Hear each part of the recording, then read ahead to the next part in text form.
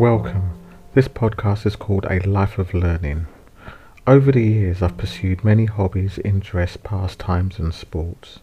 And what I aim to do here is to share all my experiences so that it may help you lead a life where you are always learning and constantly challenging yourself.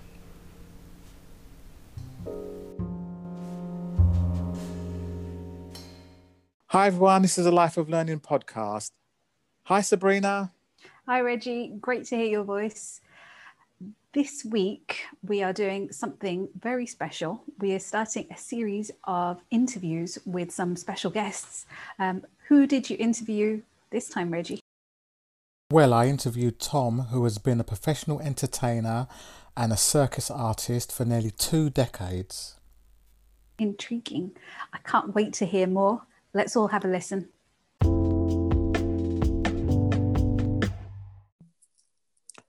Hi, this is Reggie. Welcome to the Life of Learning podcast. And today we have Tom. Hi, Tom. How are you? Hiya. Yeah, I'm great. How are you? Not too bad, not too bad. Right. Today's subject, we are going to talk about juggling. And I connected with Tom through his YouTube channel. And just messaged him and he decided to come on to the show. So thanks, Tom, for spending time and taking time out to come and join the show. That's all right. I've got a lot of free time at the moment. Yeah, we'll come on to that. But what I wanted to start off with is basically, you know, how you got into juggling and your juggling journey. I did actually learn to juggle in primary school. There was I grew up in a small village in the Highlands, and there was a local hippie, and they somehow persuaded the local council to give them some money to teach juggling lessons. So I learned to juggle 3 balls and did a few basic tricks when I was sort of late primary school, but then never did any more after that. Like once I got to secondary school, put it down, never really came back to it. And I was traveling in Australia when I was about 21, and I saw people spinning fire there. And I thought, wow, that's really cool. I could never do that. I don't have the coordination for that. And then about 6 months later, I was at university, and my friend showed me how to take a fire staff and spin it, and then spin it behind me and take it with the other hand and bring it to the front. And just learning that one move, I suddenly sort of clicked that, oh, I can do this. I am able to do this. And so I got myself a broom handle from the hardware store, and that summer when I was back home from university, I spent the whole summer just playing with a stick really and learning how to spin stick, and that was the start of it. And I went from staff into poi and other fire stuff. I wasn't interested in traditional juggling at all because I just didn't think it was cool. And then one day we went to a small juggling convention in London at the circus space in London, and there was a guy there who I later learned, I think it was Silver Ball Paul, but I didn't know him at the time, but he was sitting there and he had 2 contact balls, and the one was over the other, and the 2 of them were floating in midair. And he was doing palm isolations, where you just keep the ball still and you seem to stroke the ball underneath it. And I saw that and I was like, right, now that is cool. That definitely is cool. Yeah. And so I got into contact juggling next, and then that brought back the first things I learned with balls, and there were several tricks that stopped me when I first started doing juggling, and that was things like the box and pistons and rose mess, and that sort of second level of juggling. And so I broke through those walls. I did that, and then I got a job as a clown in Portugal, and I'd always said I didn't want to juggle clubs because they're sort of hard on the hands and stuff like that. It's a bit silly reason, but I always said I never wanted to do it. And I got this job as a clown, and of course all the other clowns there, they pass clubs, and they realized that passing clubs is like juggling but sociable. You actually get to do it with other people, which is amazing because most of the time you're staring at a wall on your own. So I learned to juggle clubs to do passing, and then from there I went on and became a street artist, and then it was 2003 that I went to be a clown in Portugal, and I've basically been professional juggler ever since. Oh, wow. Okay.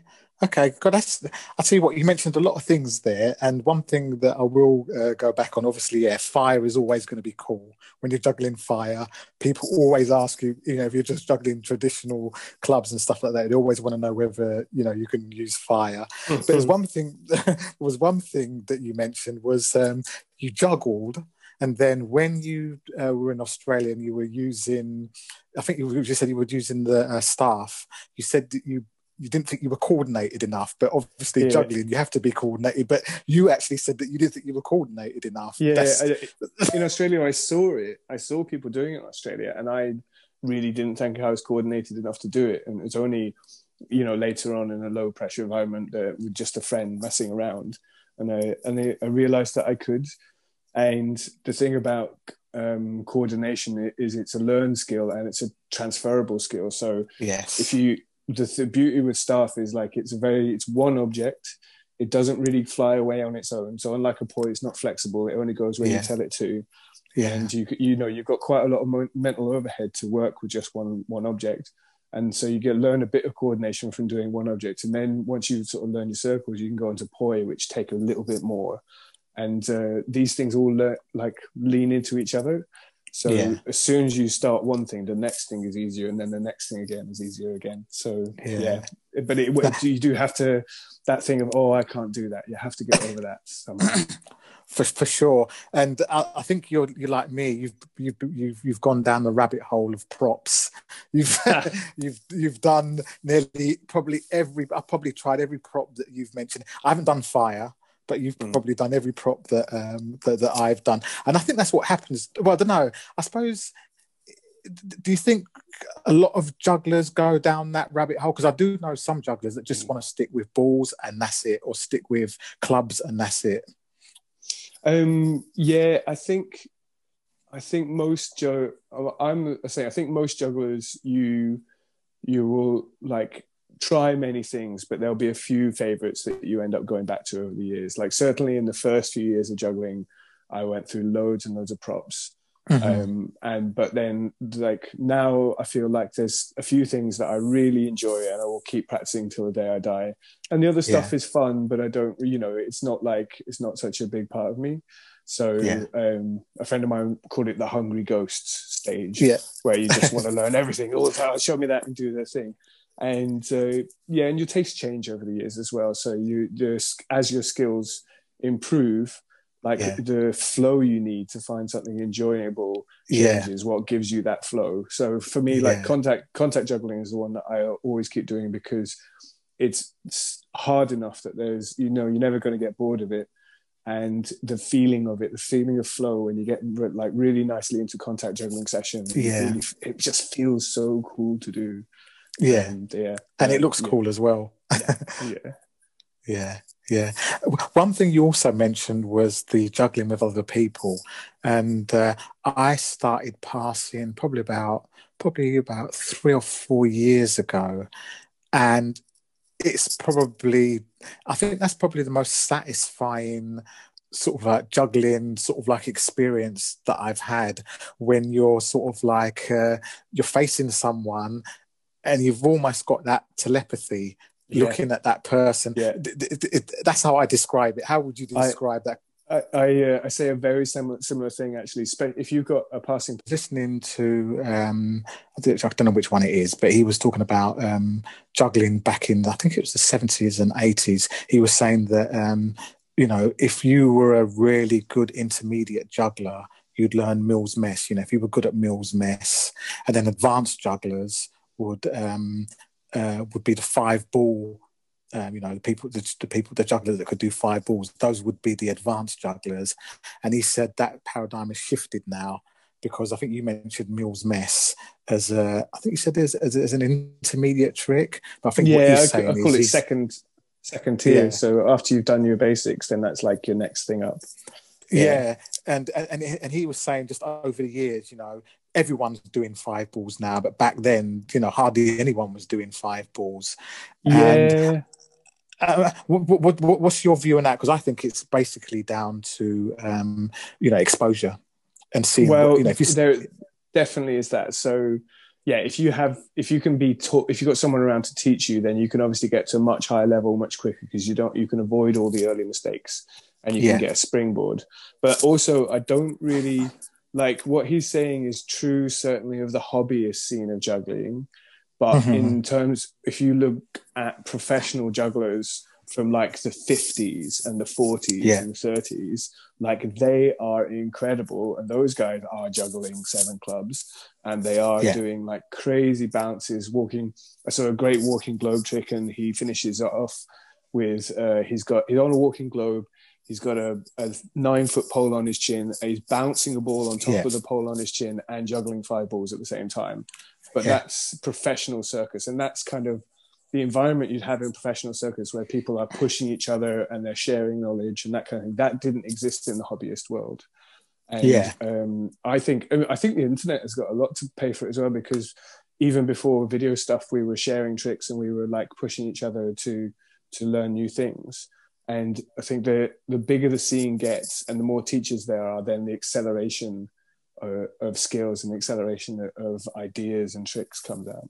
So it's true. But I think, talk about people like Francis Brun and stuff like that. There are some incredible jokes. Chris Cremo, Chris Cremo, he was like in his prime in the 70s, and he is still now by modern standards an absolutely unbelievable juggler. I think he still has the record for pirouettes with cigar boxes.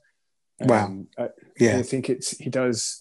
So I think he can do. So it's a 3 cigar. He throws all 3 cigar boxes up and does a triple pirouette and catches them again. I think that's his record. Could be wrong on this. You might want to look it up. But I saw him at the age of about sort of mid-50s, late 50s at juggling convention in Ireland, and he did it with a double pirouette. He did the thing double pirouette, and the centripetal force, you could see the sweat flying out from him in a flat line, and just incredible. And this old guy was just kicking. There's some amazing, like Stefan Singh was there, amazing jugglers on that finale show, but he beat everything hands down, and he'd been around for a long time beforehand. So it just depends. I think you wouldn't see it in your local juggling club, certainly in your university juggling club. Someone doing Mills Mess would have been impressive, but at the circus, I think you'd find a different story. In fact, I don't want to explore it now, but there's the the YouTube and the Instagram jugglers compared to the sort of like professional. I know there's a little bit. I wouldn't say there's friction, but anyway, we'll I think we can talk about. I think you know what I'm talking about. Yeah. Okay. Well, I think we can Michael Mawson. We can. I think because I think we can come back, because once we go down that rabbit hole, we could go on forever. So controversies in juggling is a whole subject to itself. Yeah, that's right. So okay, so any interesting stories that you've that you've had, any funny ones, any good ones, any sort of like any memorable moments and stuff like that you can share? I'm not much of a raconteur. I'm more of a joke teller. But why did the mathematician fall in love with a fisherman? Because he was a cute angler. He was a cute angler. Anyway. Okay. So I did think, like, I'm just thinking, like, most of them are really. So I was thinking, there's Bristol. There's lots of great sort of fun stories from juggling conventions. If you are a new juggler and you haven't been to a juggling convention, then get to one as soon as you can. Well, as soon as you legally can at the moment, because obviously it's difficult. But lots of nice things. There was a great juggling convention called Bristol, which happens in September. It's changed venues now. I don't actually think it's outside Bristol anymore, but it used to be on a slope. It was on a scout field, and the actual whole thing was a slope, and the main juggling tent was on quite a decent sort of slope, so it was quite an entertaining place to be. And it was 9 days long, so when you came out of it, you just weren't used to flat land. You just kind of got to flat place and like falling over sideways slightly. But that was a great juggling convention. And one year they're quite good for late night games there. So Okay. one year is because it's 9 days long. A lot of pros go as well because it's in September, and that means it's the end of the season. So like all the other juggling conventions, I don't normally go to Play Festival and stuff because it's in August, and that's my big time to work. Yeah, sure. But yeah, this one is the thing, and you get some, like when you get to about day 7, day 8, most people are completely knackered and don't really juggle very much, and then you get a few real crazy juggler heads really going for it. And I think it was the evening of day 7, they decided to play a game called I Have the Ball. And the way this is played is you have a ping pong ball and everybody has a teaspoon, and all you have to do is pick up the ping pong ball, hold it in the air, and say, I have the ball. And as soon as you completed that task, you've won the game.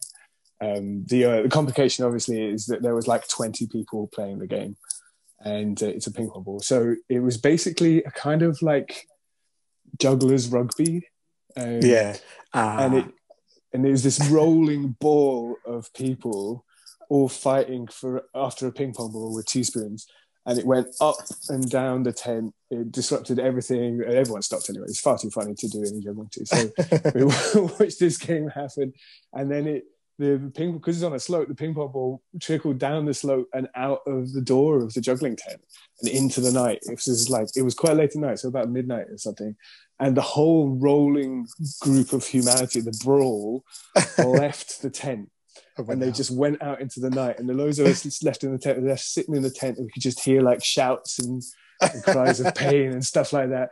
And about 10, 15 minutes later, they brawled back into the tent, and they managed to get the ball uphill and back inside the tent. And eventually a friend of mine who is an ex-rugby player, which says a lot about the game, he eventually managed to get the ball, held it in the air and said, I have the ball, and won it. And I think it was the most epic game of I Have the Ball I've ever seen.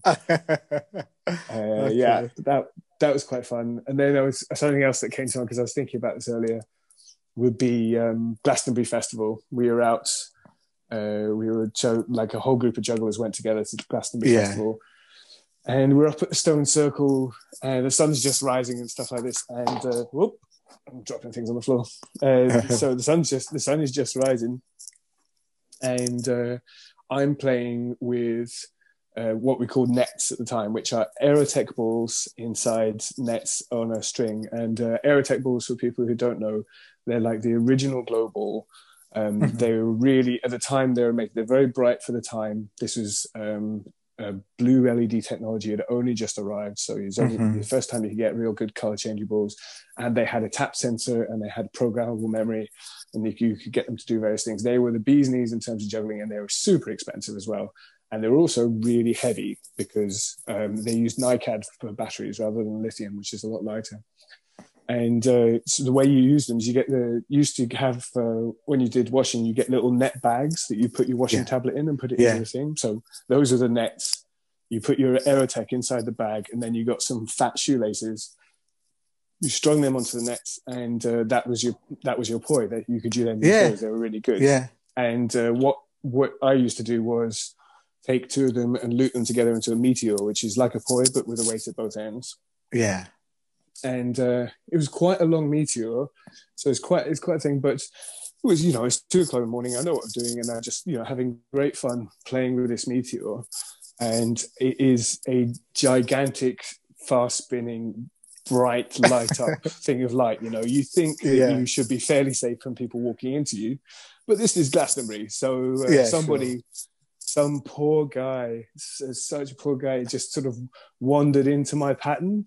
I couldn't really do anything about it. He just stumbled straight in without seeing, and he got the log end, which must be about sort of 4 or 5 feet long, with this heavy ball on the end of it, and it came straight around and whacked him in the back, and it must have really hurt because the look of fear. And I was, I was mortified. I'm like, oh, sorry, pal, sorry, I didn't mean to do. Are you okay? Are you okay? And he just put his hands up and backed away, like, no more, and then ran into the morning. And I'm like, what can you do? There's nothing to think. But so careful with the juggling, folks. It's dangerous. Yeah, sure. I mean, one thing you did say was, get into a juggling convention. Yeah, I mean, I've only ever been to one.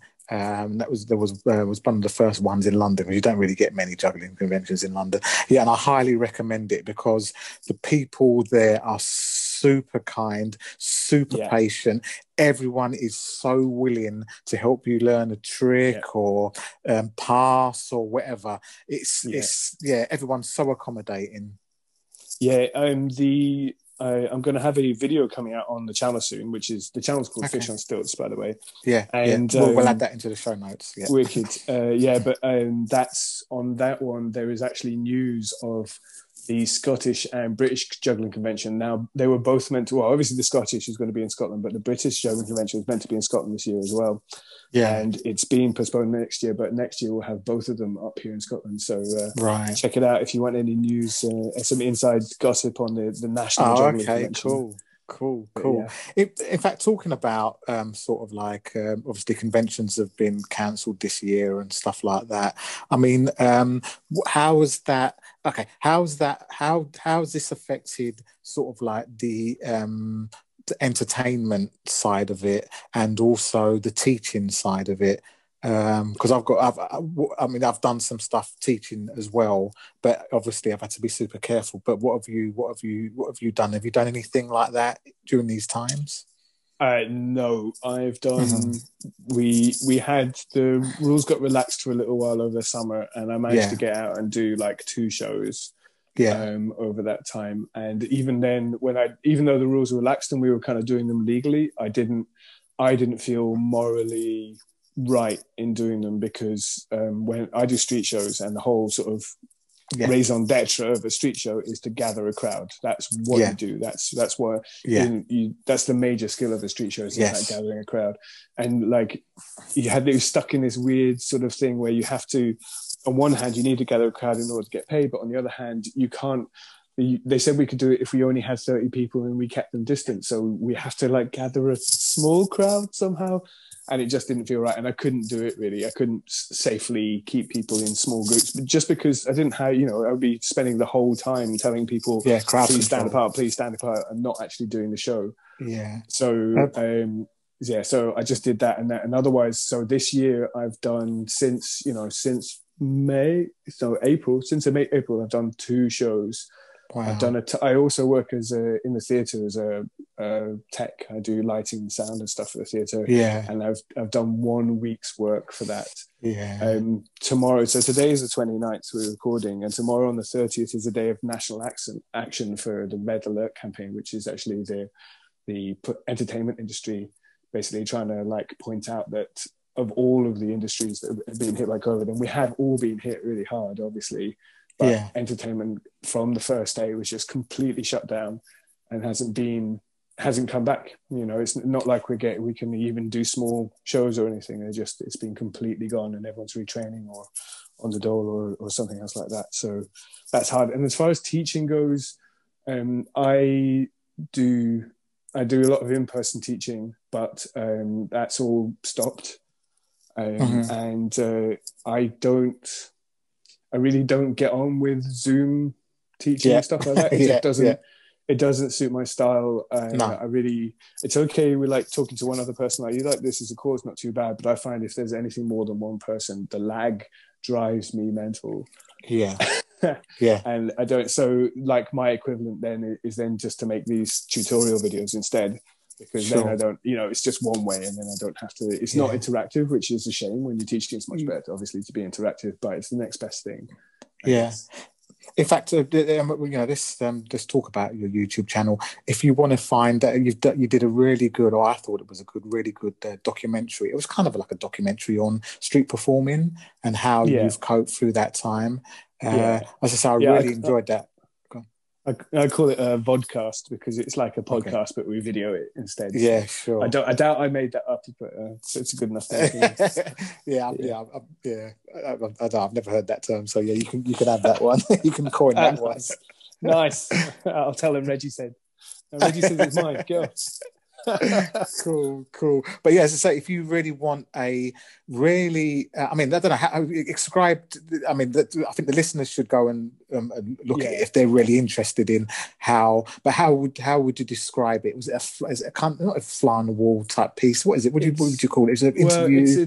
It's an interview. It's a set of interviews. It's talking to lots of people I know who make their living on the streets of Edinburgh by either performing or tour guiding or busking.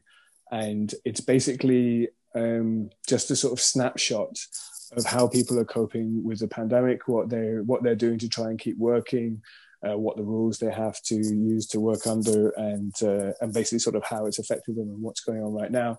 And it's very much a snapshot because the things have all changed now. So in Scotland, we were able to do these performances of 30 people, but now it's gone back down to like 6 people outside, and that's it, which definitely rules out doing any kind of performance or street show.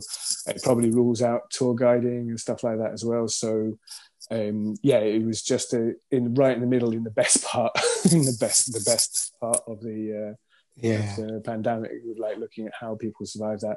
And I'd like to sort of redo another one as well, revisit it in 2 years' time and see how things change if people move careers, or like how things are recovering and that kind of thing as well. But yeah, it's like it's an interview documentary, something I call it, something like that. And I like these types of sort of like pieces because in 50 years time, when someone's doing a history essay, and they can look to these types of blogs and said, well, look, this is how street performing was impacted during this time and stuff like that. So it's it's almost you're reporting a slice of history, aren't you? Yeah, and I think for me as well, like when you live in the performance life, you get to see a whole side of it, because by necessity, when you're performing and being a performer or working in that kind of industry, you're creating an outside image, an outside persona. And that's what people are seeing. They're seeing this manufactured thing that you're done all the time. But I find it's really interesting as well to get beyond that and talk to the people on a personal level.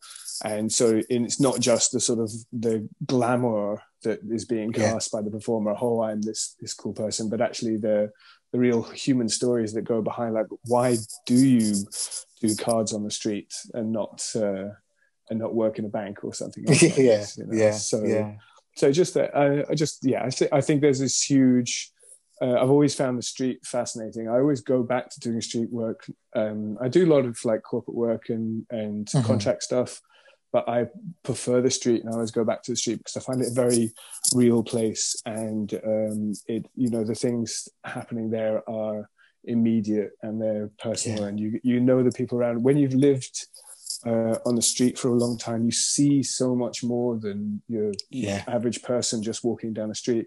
You see each people, and I'm able to go like, that's local, they work there, these are tourists, this is a down and out, like this person is a con man.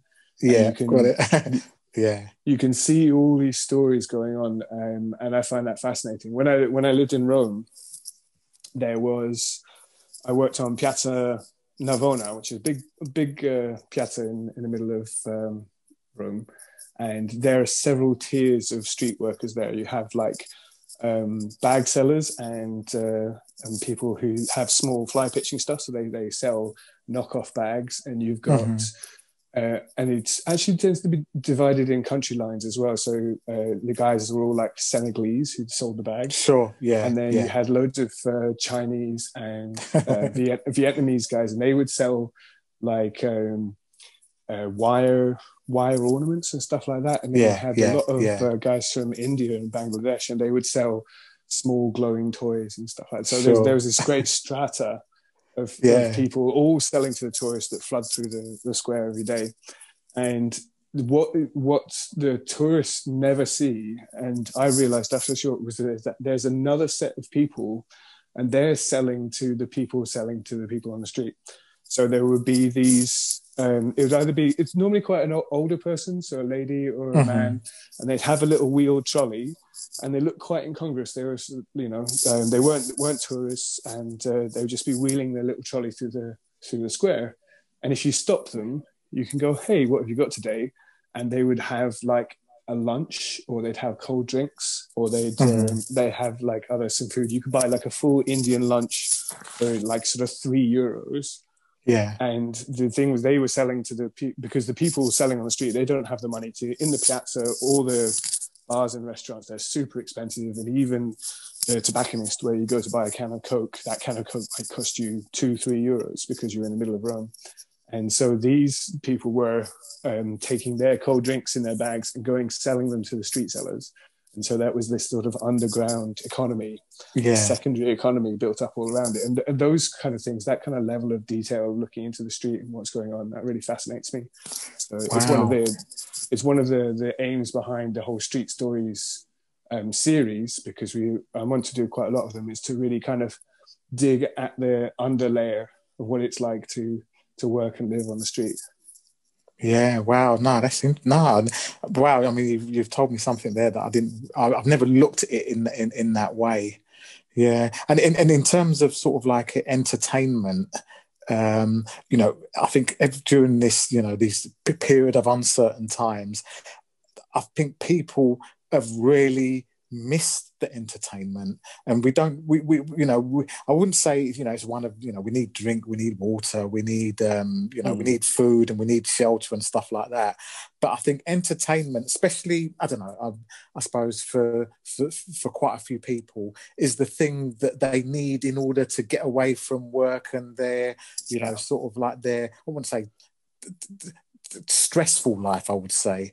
And I think people have really, when football went away, people were, realised that how much they really liked it. And, when they couldn't go to plays and the cinema and stuff like that. And we need guys like you entertaining, because, you provide us with that outlet of fun I think, and art.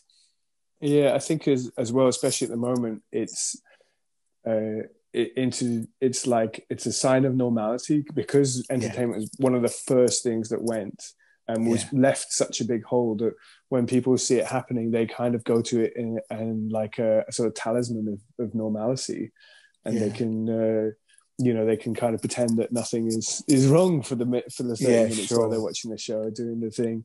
And my partner is Danish, and she went over to Denmark over the summer, and she went to see a stand-up show indoors with a live audience. And she's sending me back pictures like, it's amazing, look at this amazing thing. And it was really just like about like having some hope that actually life is not just going to be this continual isolation.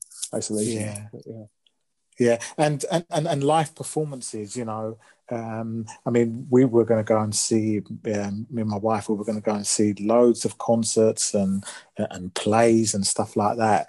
And some of them said, okay, we'll put it on Zoom. And I'm thinking, not on Zoom, streaming it. I'm thinking, no, live is live. You can't separate it. So you can separate it. It's just not the same. There's a magical thing that happens when you get a crowd of people together. It's one of the things you exploit in a street show, but all live performance has it, in that people start to act as one, and they start to feel the same emotions at the same time. When you have a big group of people and they're watching a good performance, and they're all, they might all be feeling on you at the same time, and it acts like an emotional amplifier, a resonator. And then when you're in a big group, you see a good show, and you see those people like clapping and they're whooping and shouting out stuff like that, and that if they were not in a big crowd that everybody felt all energetic, they would never do. They would be mortified if they saw them. If you just took away the crowd and just saw themselves standing on the street going, "Yeah, come on!" Oh my God, what am I doing? Yeah, and it's that ability of a crowd to really just take you into a separate space, a separate kind of perceptive space, emotional space. And it's important. Yeah, and I think, what you're doing, juggling and street performing, and I mean, is it mainly a juggling act? Is it, or is it a mixture of comedy and, or is it, what is it? Yeah, I mean, it's ostentiously a juggling act. So juggling is the excuse. The thing is, especially with street, but like in a lot of stuff, unless you are a really, really top flight juggler, people aren't all that interested in juggling.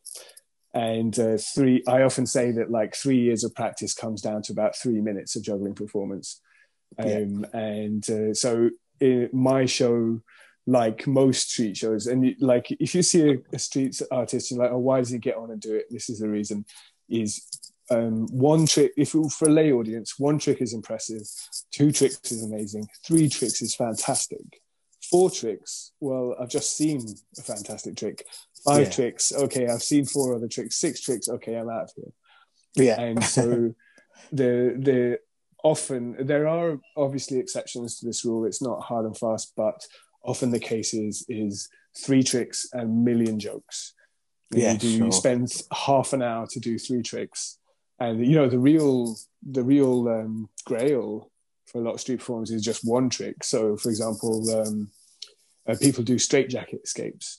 That's 1 trick. It takes them 35 to 45 minutes, and they spend the whole time telling jokes as they do it. And it's a laughter. When I was learning the show, the day that I added in a purely clown routine that was just jokes and had no juggling at all, I doubled my income overnight, just by making people laugh. So so it is a juggling show, but if you're a juggler, you're not going to enjoy it, or you're going to be open-mouthed that I can possibly get paid for such a paltry tiny bit of juggling.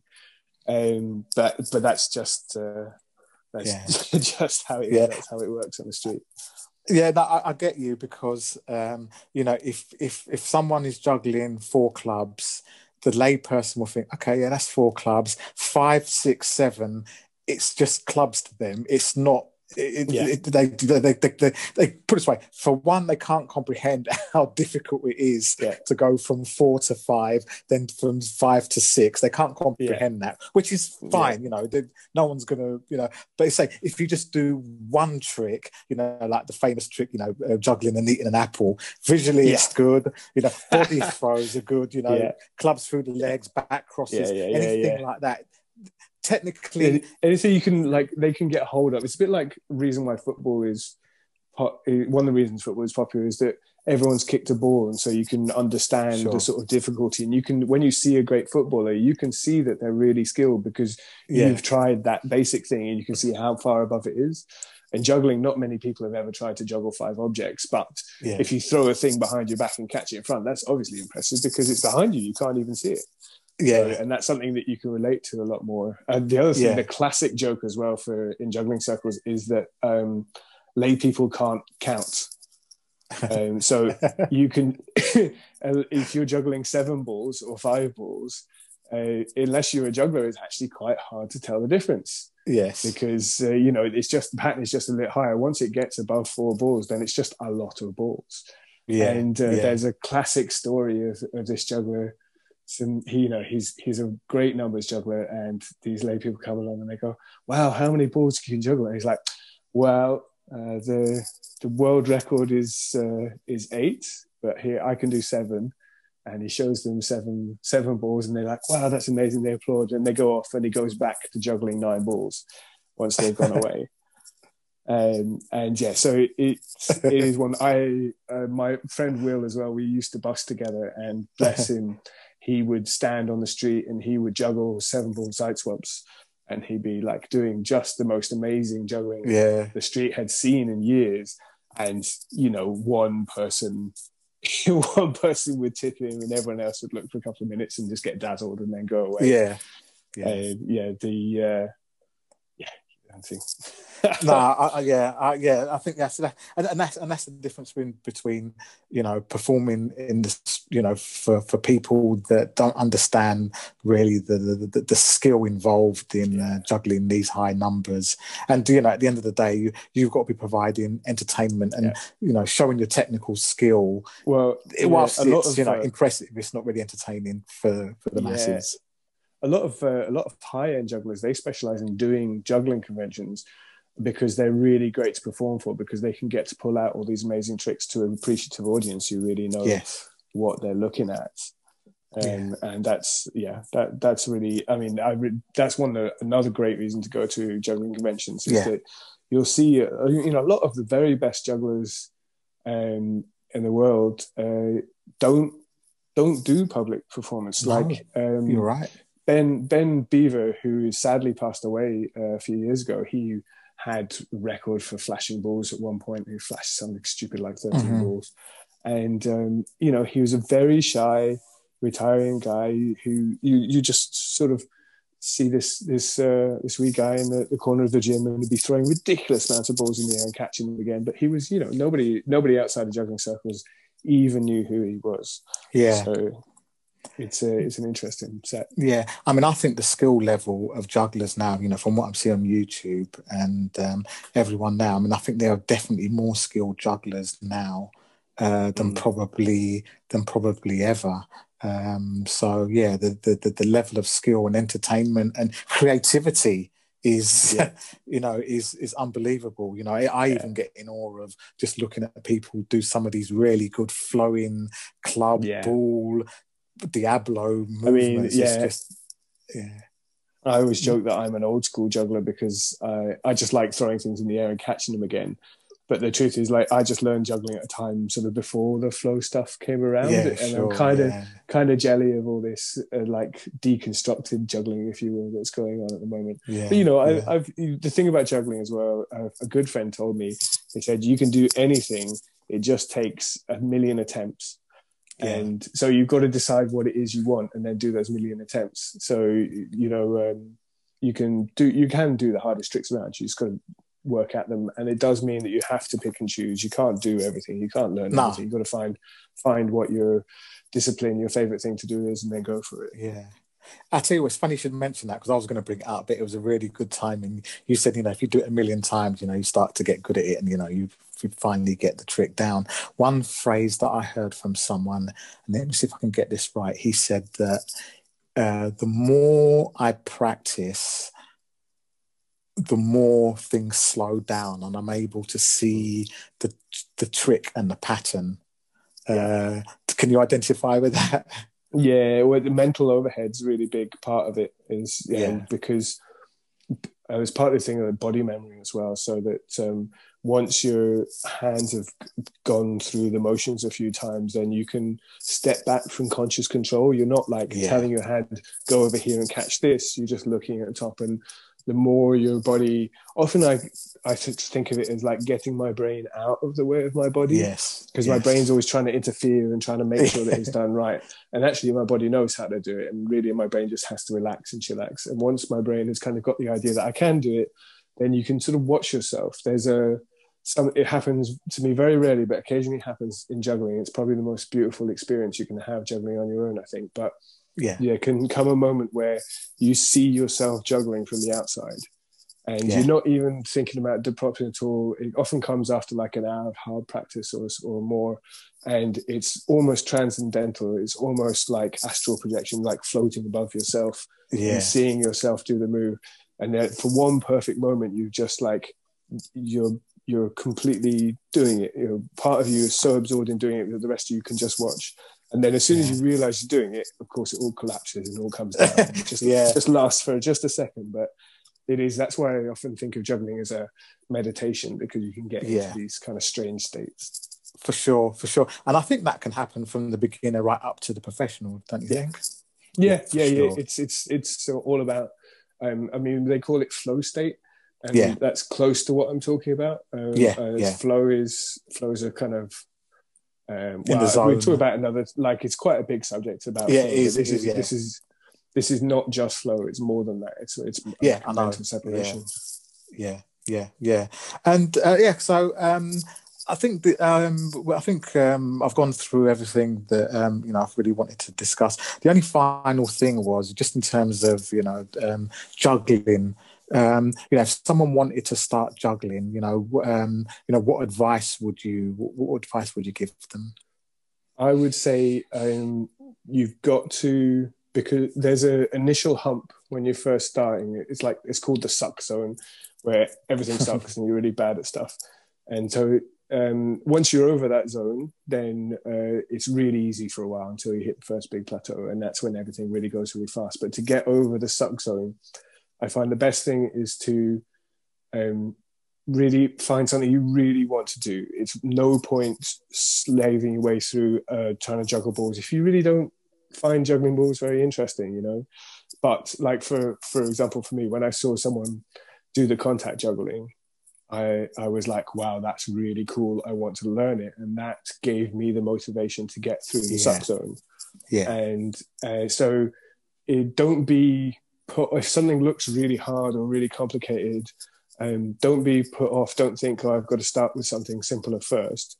Do the thing that you really want to do, because you're really going to need that drive to want it to get through that early suck zone of learning to juggle.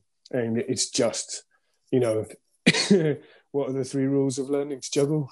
Practice, practice, practice. So yeah, you've got to find joy in practice. After a while, you learn to like really love being in the repetitive space of just trying and failing and trying and failing. But you are going to have to learn to love to be there, because when you start doing it at first, you just want it right away. Oh, I want to be able to do that cool thing, but it wouldn't be cool if you do it. It's as I say a lot when it comes to drumming, if it's not hard, it's not fun. So you're going to have to...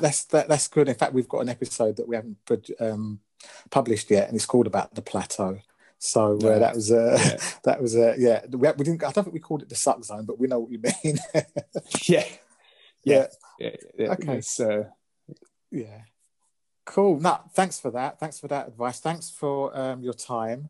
And my pleasure. I hope you get back to sort of like doing the job that you enjoy doing, which is entertainment and juggling and teaching and everything else. Me too. I'm literally dreaming about doing shows still, like 6 months in lockdown, and I still wake up in the morning and I've dreamt that I've done a show. So yeah, I can't wait to get back.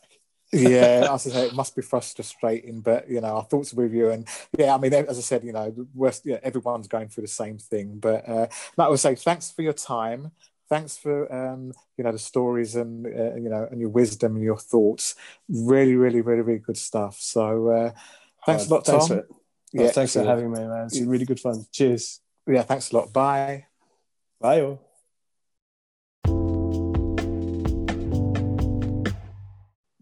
Sabrina, what did you think of it?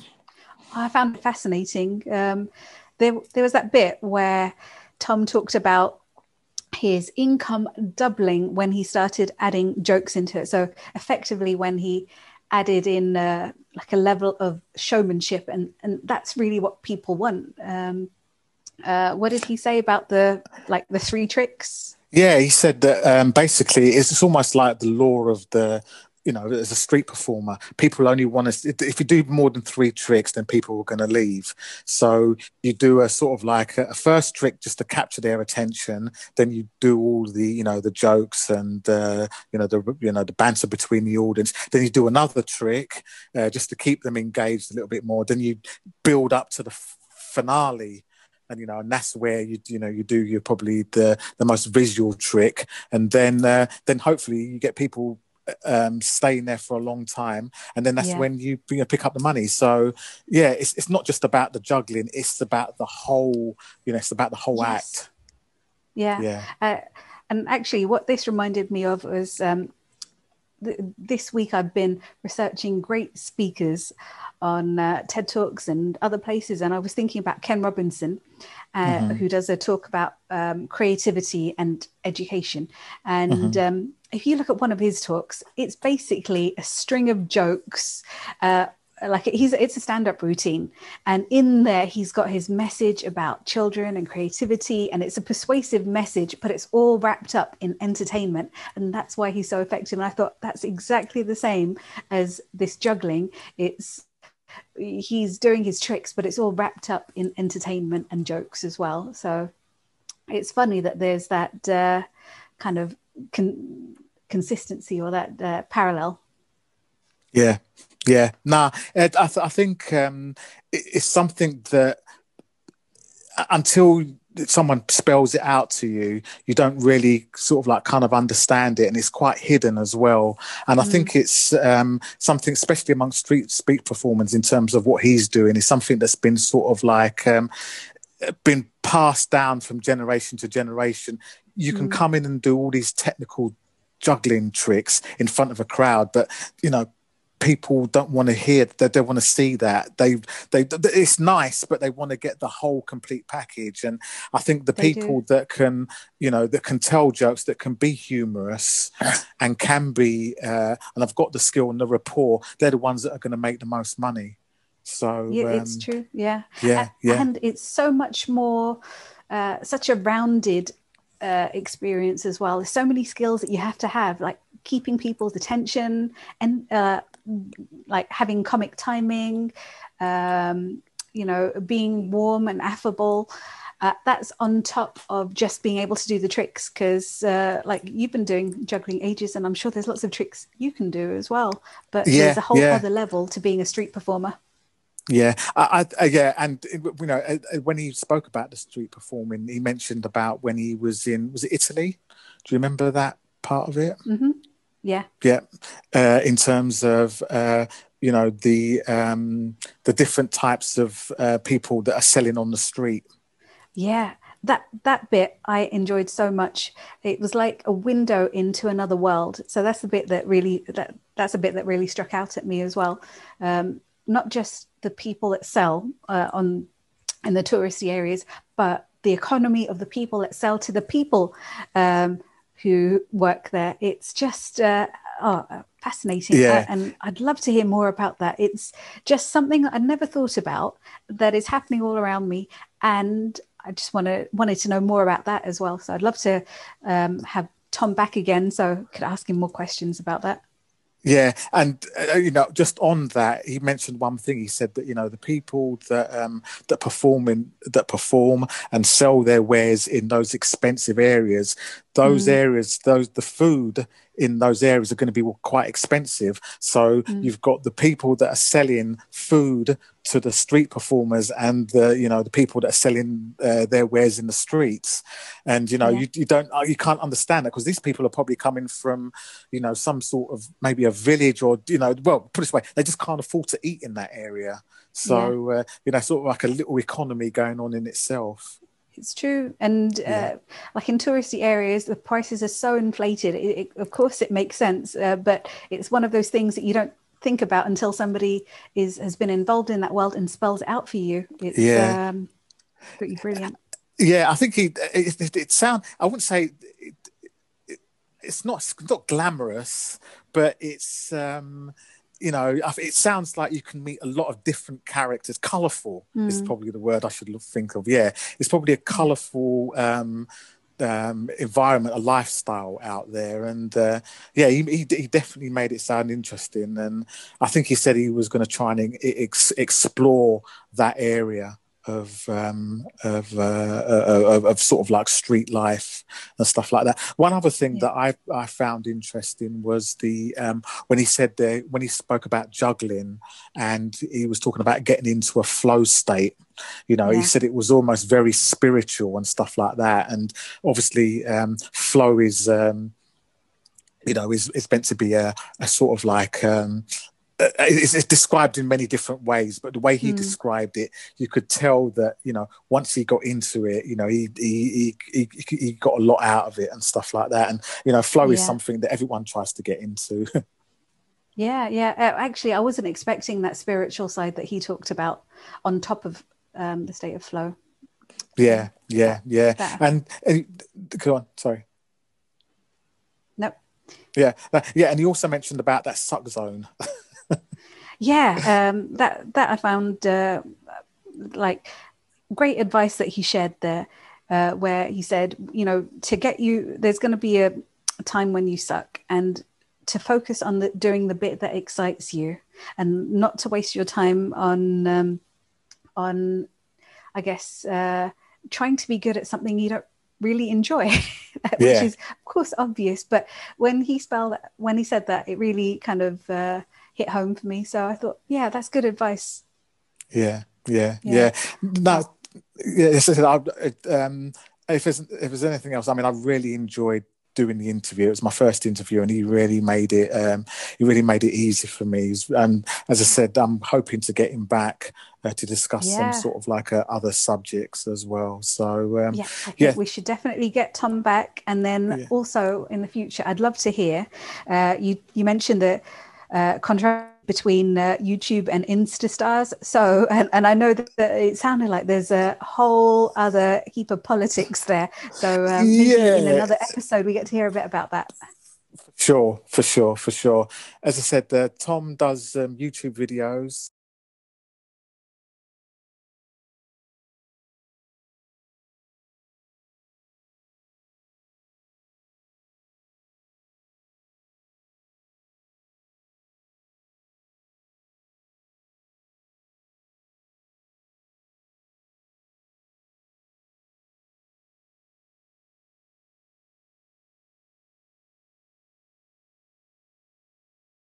Looking forward to it.